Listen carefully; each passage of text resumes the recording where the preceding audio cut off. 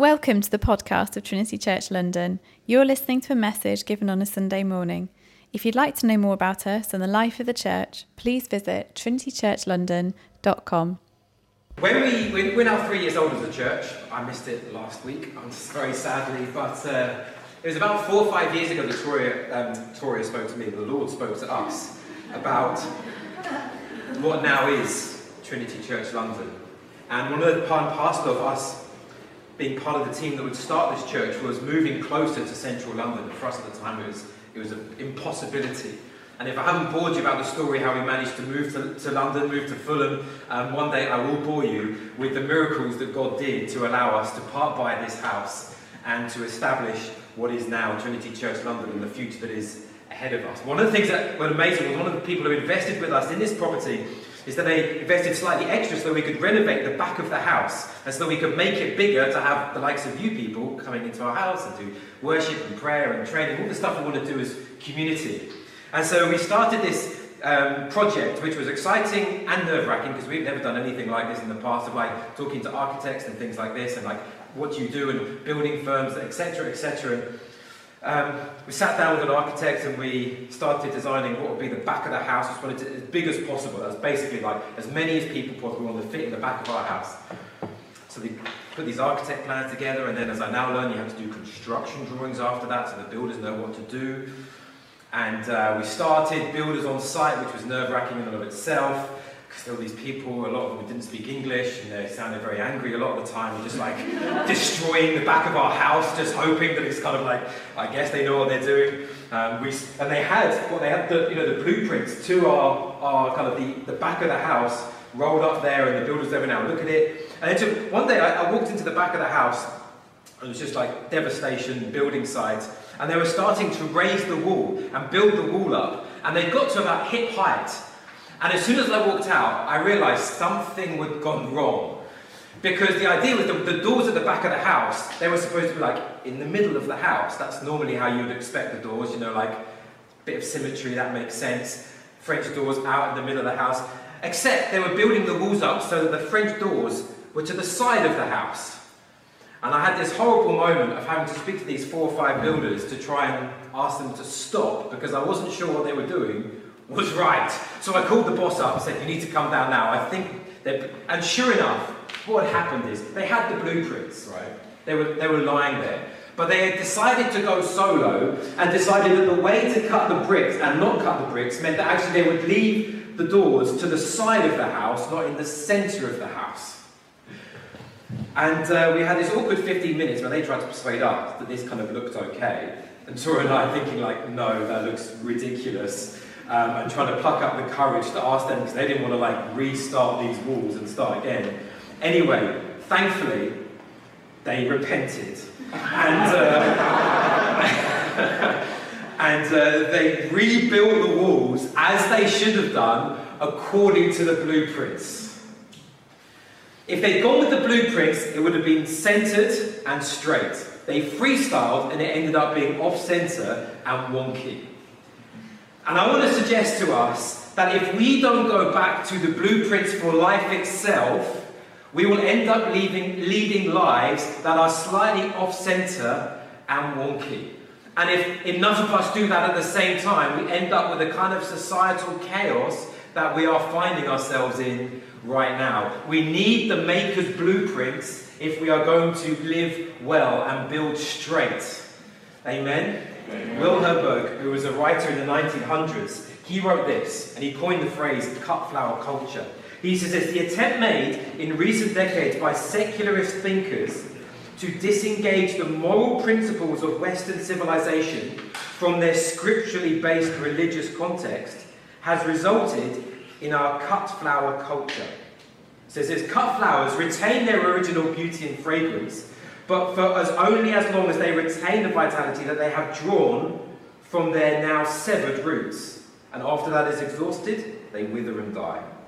So with freedom and brotherhood and justice and personal dignity, the values that form the moral foundation of our civilization, without the life-giving power of the faith out of which they have sprung, they possess neither meaning nor vitality. He makes this point that that today's culture and all that we are living with and what we are fighting for in terms of personal dignity and justice actually arise from a Judeo-Christian heritage, that they arise from the Bible, that is not a secularist foundation where you find the culture that we have been living with in the good of in this Western civilization. And yet what we are trying to do now, he said, is cut ourselves off from this foundation and still live with the good of the fruits of a Judeo-Christian heritage. And things around us are beginning, most of us, whether we're Christian or not, would agree, we're not doing so well as society at the moment.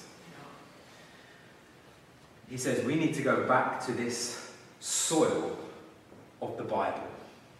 And what this teaching series in Genesis 1, 2 and 3 is all about is taking us back to the blueprint of our Maker. To go back to what the design of our Maker said. How did you design the world to be? How did you design life to be built? How did you design things to work, relationships, society? And let us follow that. Because even as Christians, we're always in danger of living Christian to-dos and don't-dos without actually the foundational blueprints that make up the fabric of life. As Christian parents, and I'm a parent of 2 children now, I'm so aware that I could just pass on Christian behaviours without the actual blueprint for life. God and the scriptures and the gospel and the deep roots that they need in the soil of the Bible if they're going to withstand in their generation. I can't just pass them a cut flower version of it, just this is what Christianity looks like. No, what did God say about your life? And you work it out in your generation. So in this series, these first 2 chapters, the first foundational chapters in the Bible, we're going to be looking at issues like how do we deal with the physical stuff of this world? How do we rest well? Is God interested in your work? You ever wondered that on a Monday afternoon? Another email, you think, is this even relevant to eternal life? You ever wondered that question? A few people, yes. We're going to look at the nuclear family and why it's important to God. We're going to look at marriage. Why is marriage foundational to building a society? We're going to look at why is friendship so hard to come by and to keep? If you're married in the house, not too much, but why is marriage sometimes so hard? We're going to ask and answer these questions, and we're going to ask what is the end of all things from Genesis 1, 2 and 3. We're going to look at the blueprint of how God intends us to live, if that sounds okay. Alright, I've got a couple of amens in the house. I'm happy. Before we get into, we're going to do a little introduction, and I want to talk about Genesis 1. How should we read Genesis? A couple of quick thoughts. The first is this. Who wrote Genesis? The Old Testament and the New Testament and Jesus tell us that Moses wrote these words. And sometimes outside of church, this is debated. How could it be? This is my standpoint. I think Moses wrote these words because Jesus taught that Moses wrote these words. And if you're going to hedge your bets, you should hedge your bets with the guy who was crucified, was dead, and of his own volition got up from the dead to never die again and go to the Father. If he thinks that Moses wrote these words, I'm going with Jesus. So we're going to talk about Moses. So if you think, why Moses? Because Moses wrote these words. And this, when we come to read the Bible, with any Bible, the Bible, especially in Genesis, we've got to just keep things in mind. The first thing is this. There is a big time gap between us and when Moses wrote these words. So like 3,000 plus years. And so the questions that Moses had in his mind when he was writing this are different to the kind of questions that we have in our minds. Like we come with a scientific era with all the technology and science behind us. Moses was coming with a completely different set of questions and concerns about idolatry and divinity and who is the true living God. So I have to say, some of us are going to be slightly disappointed that your questions aren't answered through this teaching series. Because what we want to try and do is take Moses on his own terms and try and find out what were the questions that Moses was trying to deal with, and they may not necessarily be the same questions that we come to. So we may not get into some of the deep, dark controversies over how old the earth is, etc., because we want to read Moses on his own terms as a man who was living 3,500 plus years ago. That's the first thing. The second thing is this. In any piece of scripture, you've got to take the genre into account. And so particularly in Genesis 1, what we have, Hebrew scholars will tell us, is basically a poem. It's this song about how creation came to be, how the stuff of this world, when we look around, how did all of this come to be? So we've got to be careful that we don't come to Genesis 1, 2 and 3, these blueprints, like it's a scientific textbook when you're doing GCSE science. Moses is writing poetry in Genesis 1. He was writing true truths about God and creation, but it's not a scientific textbook. Science that we have today is a true and beautiful and Christian ambition to find out and explore all how God created and made the world. How does it work? But all of science submits ultimately to the true truth of Genesis 1 and the poetry therein and what it tells us about God, our Maker. We can't map directly science onto Genesis 1, 2 and 3 because Moses wasn't dealing in our modern day science. It doesn't mean that science is not Christian and there is no actual conflict. Faith and science are actually beautifully complementary. Complementarity. No, what's the word? Complementary. Thank you, brother. But we've got to come to the text in its own time. That takes me to the third point. When we're reading Moses, as with any part of Scripture, the goal of what we're about is finding out what did Moses mean to write when he wrote these words. Not do I want to hear, but what did Moses want to communicate? The goal of reading any literature, if we're reading it properly and truly, is to find out what did the author mean to say. If you get an email from your boss and you're a bit confused, you don't tend to go away and think, well, actually, I'm going to hedge my bets and I think he probably means X and I'm just going to do this. What do you do if you're uncertain? What's my boss? You give him a call and you say, could you explain, what do you mean by this? Just to be sure. If I'm talking to my son, Micah, you've probably seen him running around here, because we're such good parents. If I tell him, Micah, you have to turn the PlayStation off now. It's time to... And he says, well, dear father, because that's how he always addresses me. Dear father, thank you for your words, but ours is a different generation. And as I hear your words, I interpret them as a 7-year-old. And for my generation, what I am actually hearing is you may carry on playing the PlayStation. I'm deeply grateful for all the postmodern thinkers of the last generation who have helped me see that actually I can interpret your words in the way that I desire. I think what you're saying is actually I'm going to carry on playing Jurassic Park. Thanks. We know that's totally bizarre. But how many times do we take the Bible and we think, I think what this means for my life is actually X, Y, and Z, and I'd like to carry on doing this. Without ever asking, what did Moses actually intend? What did Jesus actually intend? Let me go to the author and find out, because then, if this is a life-giving book, then I will find life and breath and meaning for my life. Amen. So we are going to dive as best as we can into the culture and the era and the age of Moses' life so that we can hear Moses on his own terms and get some ancient wisdom for today's living. Amen? Amen. So the first thing is this, and this might sound like a simple start. What was Moses top level? What's he trying to communicate? It's not actually really about the when, which is disappointing for some. It's actually about the who.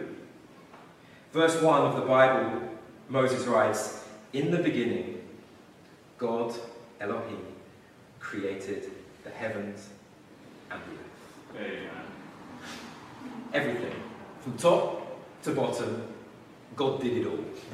He created everything that we now see. Everything that is spiritual and physical around us, God created. 29 times in this one chapter, God is the subject. And God creates, God speaks, God sees, God blesses, God separates, God sets, God tells us that this is good. God is the creator of the heavens and the earth.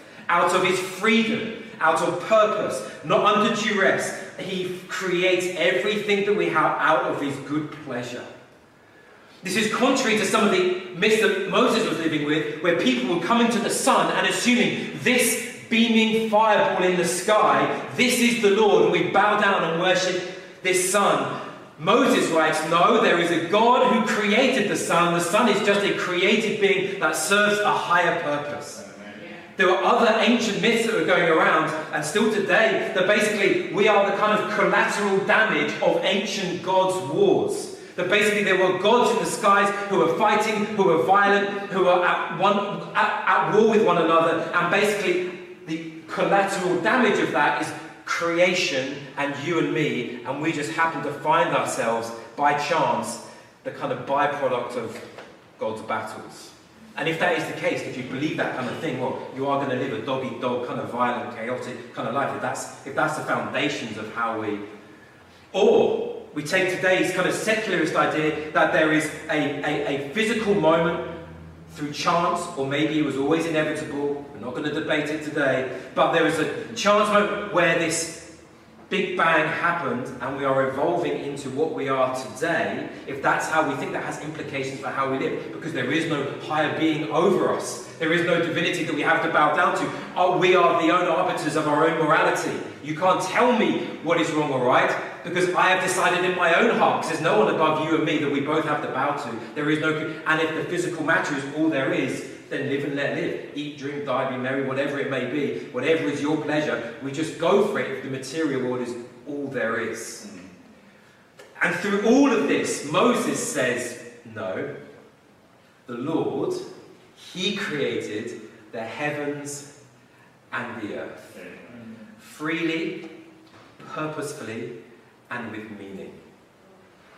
What we're going to look at today is the fact that this world is good.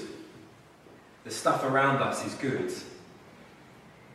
And it's also not enough. It's good, and it's not enough. Firstly, the world that we have around us is good.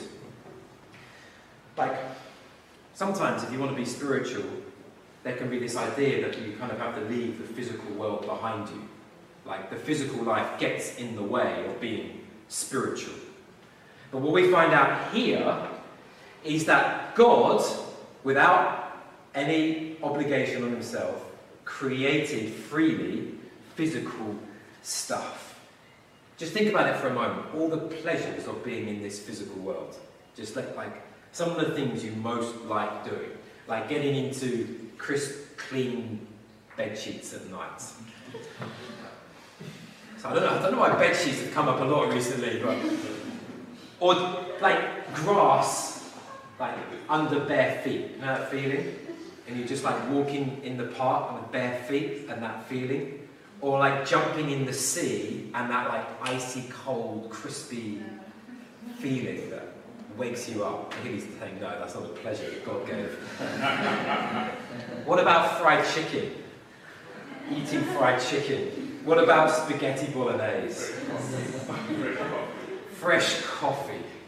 What about wine with friends, like proper nice Malbec, like on an evening? Now we're talking, amen? What about, when you find like some clothes or like a shirt or something, it just fits like nice. Isn't that feeling like, hey, there's that like pleasure of like, this fits me. There's so many pleasures that we take for granted sometimes. And Moses says that God created all of these pleasures for us. It's good. Everything we have around us is good. Sometimes I think we miss the emotions of the Bible. We can analyse it so much that we analyse out the actual heart and the passion and the emotions of what is being communicated. And what we know from the Hebrew scholars is that what Moses is writing here is poetry. And you don't write poetry to be analytic, you write poetry to get emotion across. Because I could tell you words, but if you sing words, you know that you will communicate something deeper and grander. And so the question is, what emotions is Moses trying to convey by writing poetry and not just analytic writing? What is the feeling that he's trying to get across? And when you read the passage, what we find is this deep, joy-giving pleasure from God. I think the emotion that we read here is just the smiles of God as he creates the heavens and the earth. Because every day, 7 times over, we're told God sees, and he says, this is good. He says, verse 4, God saw that the light was good, and God separated the light from the darkness. And God saw that the light was good. Verse 10, he says again, God called the dry land earth, and the waters that were gathered together he called seas, and God saw that it was good. It says, verse 12, the earth brought forth vegetation, plants yielding seed according to their own kinds, and trees bearing fruit in which is their seed, each according to its own kind. And God saw that it was good. 7 times over. And this is not like a teacher trying to tell the class to do different things, like tidy that up, make that, could you draw that? And it's like, good, yeah, tick, good, tick, done, good. No, this is God expressing his pleasure in what he himself is making. This is his happy heart coming through, saying, I can do anything I like. Imagine that. You can create anything you like. And this is how God chooses to spend his energetic, creative powers. And he says, I love this. This is good. And he crowns the whole thing, as Tom read, with this final word. No, as I see the totality with you, male and female in the centre of this, I see now this is very good. C.S. Lewis, who wrote the Narnia books, he was reflecting on this. And he wrote, in the book that's not normally read, The Magician's Nephew, like the first one, we normally start with The Lion, the Witch and the Dwarf. There's one before that, that's actually pretty good. And he's reflecting, if you've never read it, Aslan is portrayed as this Jesus figure, and he is in this process of creating. And as C.S. Lewis reflects on this chapter, he actually writes Aslan as not speaking creation into being, but, amen, singing it into being. So he writes this: in the darkness, something was happening at last. A voice had begun to sing. It seemed to come from all directions at once. Its lower notes were deep enough to be the voice of the earth herself. And there were no words. There was hardly even a tune, but it was beyond comparison the most beautiful noise he had ever heard. It was so beautiful that Diggory could hardly bear it. With each step, the singing lion took its large paws, and trees and mountains and animals and rivers and flowers and all sorts of lovely things were then bursting forth into existence until finally all was created. Narnia had been created by the voice of the lion. And why not? Why do we assume that God speaks this? What? Maybe we were birthed out of... What do you do when you're happy? Like if you had a particularly happy night and you're going home or things have just gone well, you've got some good news, you might start humming to yourself. You start singing. If you're happy, we sing. What if God was so happy, Father, Son and Holy Spirit, that there was this eternal song, and out of his song burst forth creation, and we are the product of a happy God. You only have to look at the creatures around us and some of the plants and the mountains and you think, like, was this created by a grumpy God or by a happy God? I'm going with happy. You look at a giraffe and you think, like, that's not the creation of someone who's under duress. That's the product of someone who's got time and abilities on his hands. Like, that's someone who was, like, knocked through a couple of variations of creature and is still happy to keep going. Created out of song. 7 is an important number in the Bible. It speaks of completion and perfection and totality. And what we sometimes don't get in our English translations is what Moses was doing in writing this text, because he uses the number 7 a lot. So the first verse we have actually is encapsulated in 7 words. That's not chance, because the second verse is encapsulated in 2 sentences of 7 words. And when Moses talks about the 7th day, which again, 7th day is not a coincidence, he writes 3 statements that each, you guess what, contain 7 words. Because Moses is communicating the completed, perfected state of the world. That God is not looking back thinking, another day, do you know what, I could do better. No, he's saying, I have made the heavens and the earth, and my heart is full, and I see perfect completion. That the world around us is good. And so when the Lord comes and he enters into our existence, he doesn't come as a spirit being, because this world is good. He comes as a man, and he eats with us, and he sleeps with us, and he goes to the loo, and he has to do all the things that we do because he thinks that the stuff of this world is good. He comes and he is crucified in his body so that he might take our sin and brokenness on himself, and he is resurrected from the dead in his Well, physical body. You might think if I was Jesus, like, well, this would be the moment, I could duck out of the whole physical thing. I'll get resurrected to a spirit being and then go to the Father. But he is resurrected in his body. And so that right now, at the right hand of the Father, Jesus is there. We don't know how tall he was, like 4 foot. They were shorter in those days, apparently.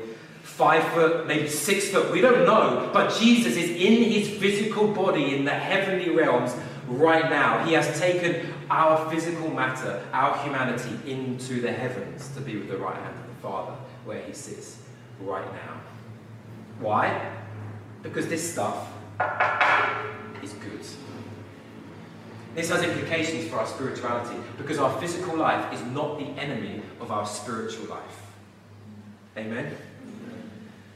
The stuff around us is not getting in the way. There is so much in our current culture that is basically saying that if you want to be spiritual, you need to somehow downplay the physical. But actually Jesus does completely the opposite. He invites us into the physical realm. When he invites us to take the bread and the wine, what he says, come and eat, come and drink, come and into the physical realm so that you might know me. He beckons us into all that is good and displayed around us. And we have to understand that we should not be guilty. And it has its place to find out about the physical realm. If only I could shed this. No, this is how we are to be spiritual in Jesus' name. Amen? That's the first thing, that the world that we have around us is good. But the second thing is this. The world is not enough. That actually the physical realm around us, spaghetti bolognese, hard to believe as it is not actually the goal of all things. There is a higher goal beyond this world. There is a higher calling to us that this physical world speaks to, but it cannot terminate on. And the goal of all things that we have in this is God. God comes up, as I said, 29 times in this chapter. And the blueprint of this chapter is not God saying, okay, I'm going to create you a universe, the heavens and the earth. I'm going to set you in it. It's going to be glorious and beautiful and colourful, and you're going to enjoy it. There are going to be so many good gifts, and I'm just going to set you on your way, and you can enjoy it. I'm going to go do something else for an eternity. No, what we know from the Bible is that God sets us within this framework so that we can know the Maker who actually made us. That our final destination is not this world, but in relationship with the God who made this world.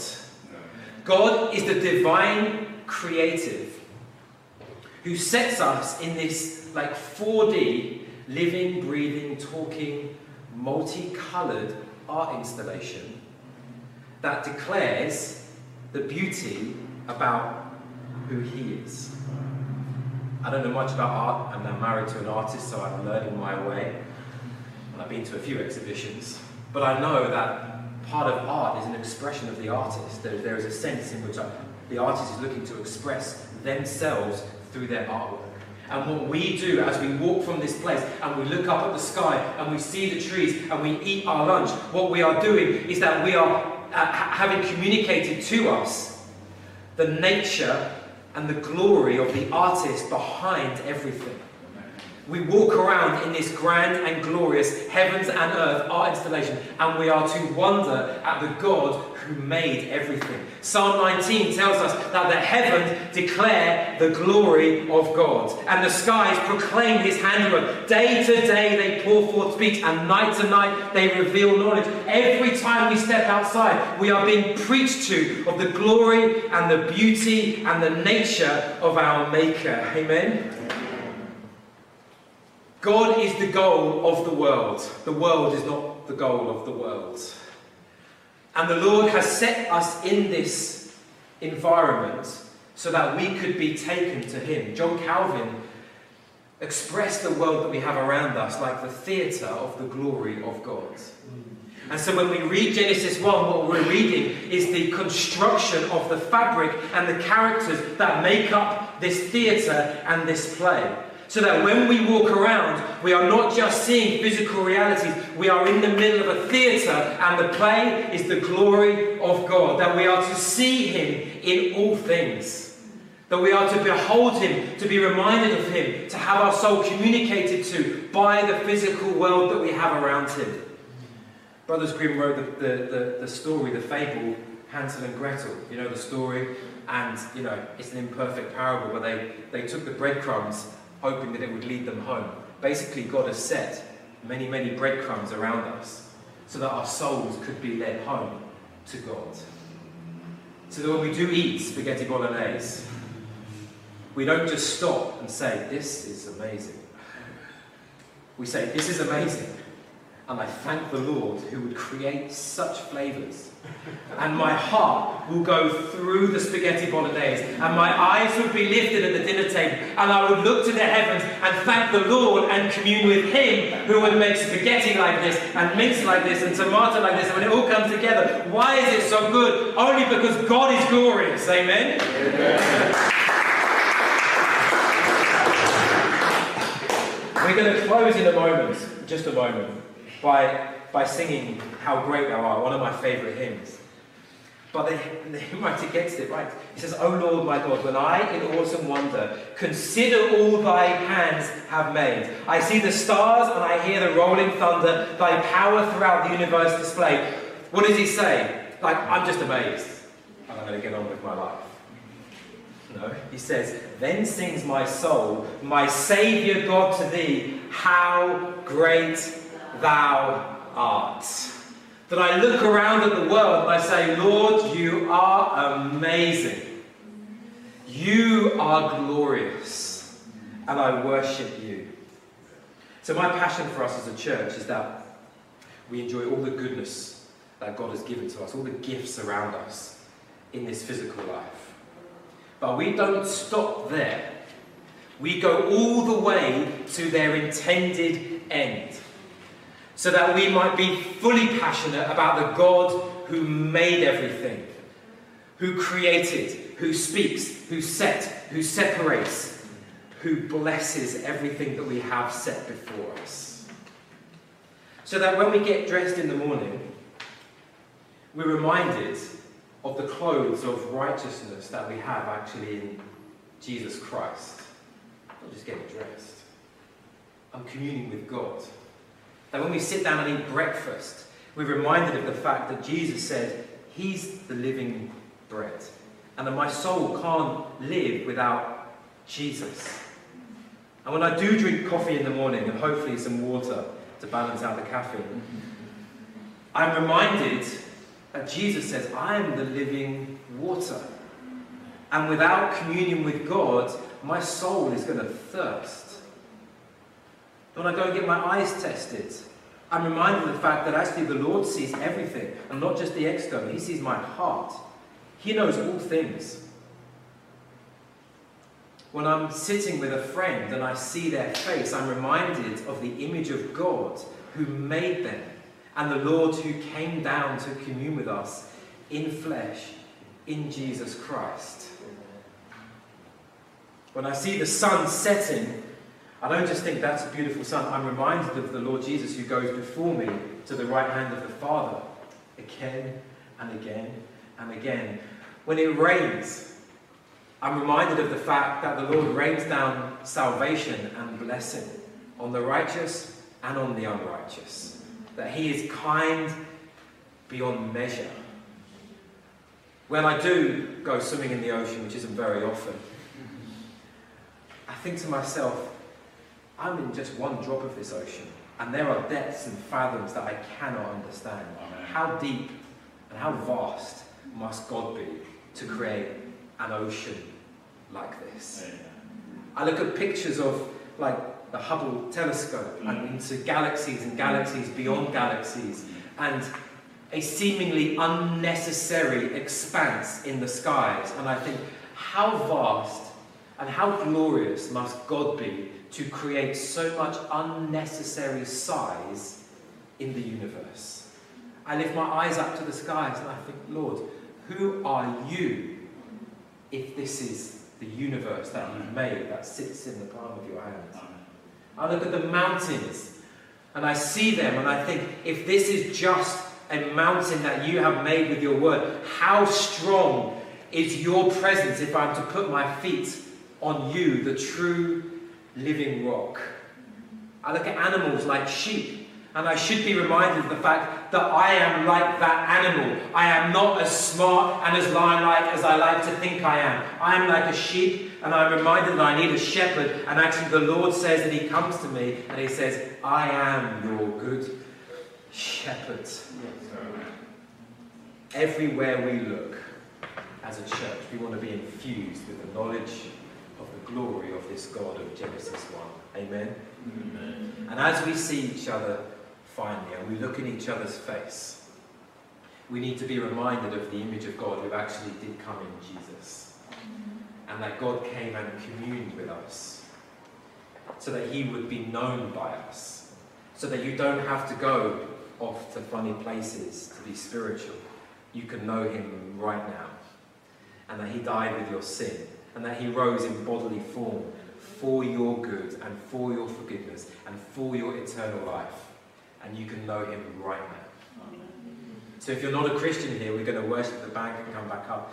And you may not be sure if you actually are in relationship with Jesus. All you have to do, because Jesus came to us, to this world, is turn to him and say, Lord Jesus, I want to know you. I want to give you my wrong and my sin. I want to receive your eternal life. Would you come and help me? For some of us, we need our eyes to be opened to the splendor of our God. That you have actually terminated your emotions on the physical world and not allowed the world to point you all the way to Jesus Christ. I'm just going to ask the Lord to open our eyes that we might walk around with a fresh wonder, and because of that wonder, our souls will be filled with God. Amen? Amen. Amen. Let's stand together as I pray.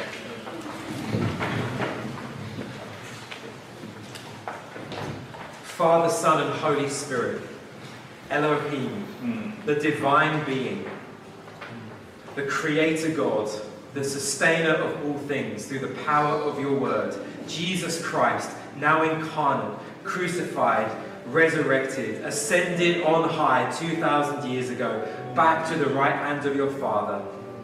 We come to you, God, as your creatures, walking, living in this wonderful installation that you have made for us to enjoy. Edible, tasteable, seeable, touchable, hearable. All of our senses, Lord, switched on so that we might know your glory. Father, we pray, would you fill us, Lord, with a biblical understanding of the stuff of this world, we pray. May we walk like Christians in this city. May we enjoy the stuff of this world like Christians. May we enjoy the maker of this world like Christians. Like the blueprints tell us to. In Jesus' name. Amen. Let's worship and fill our lungs that the Lord made for us. For this very purpose, to worship.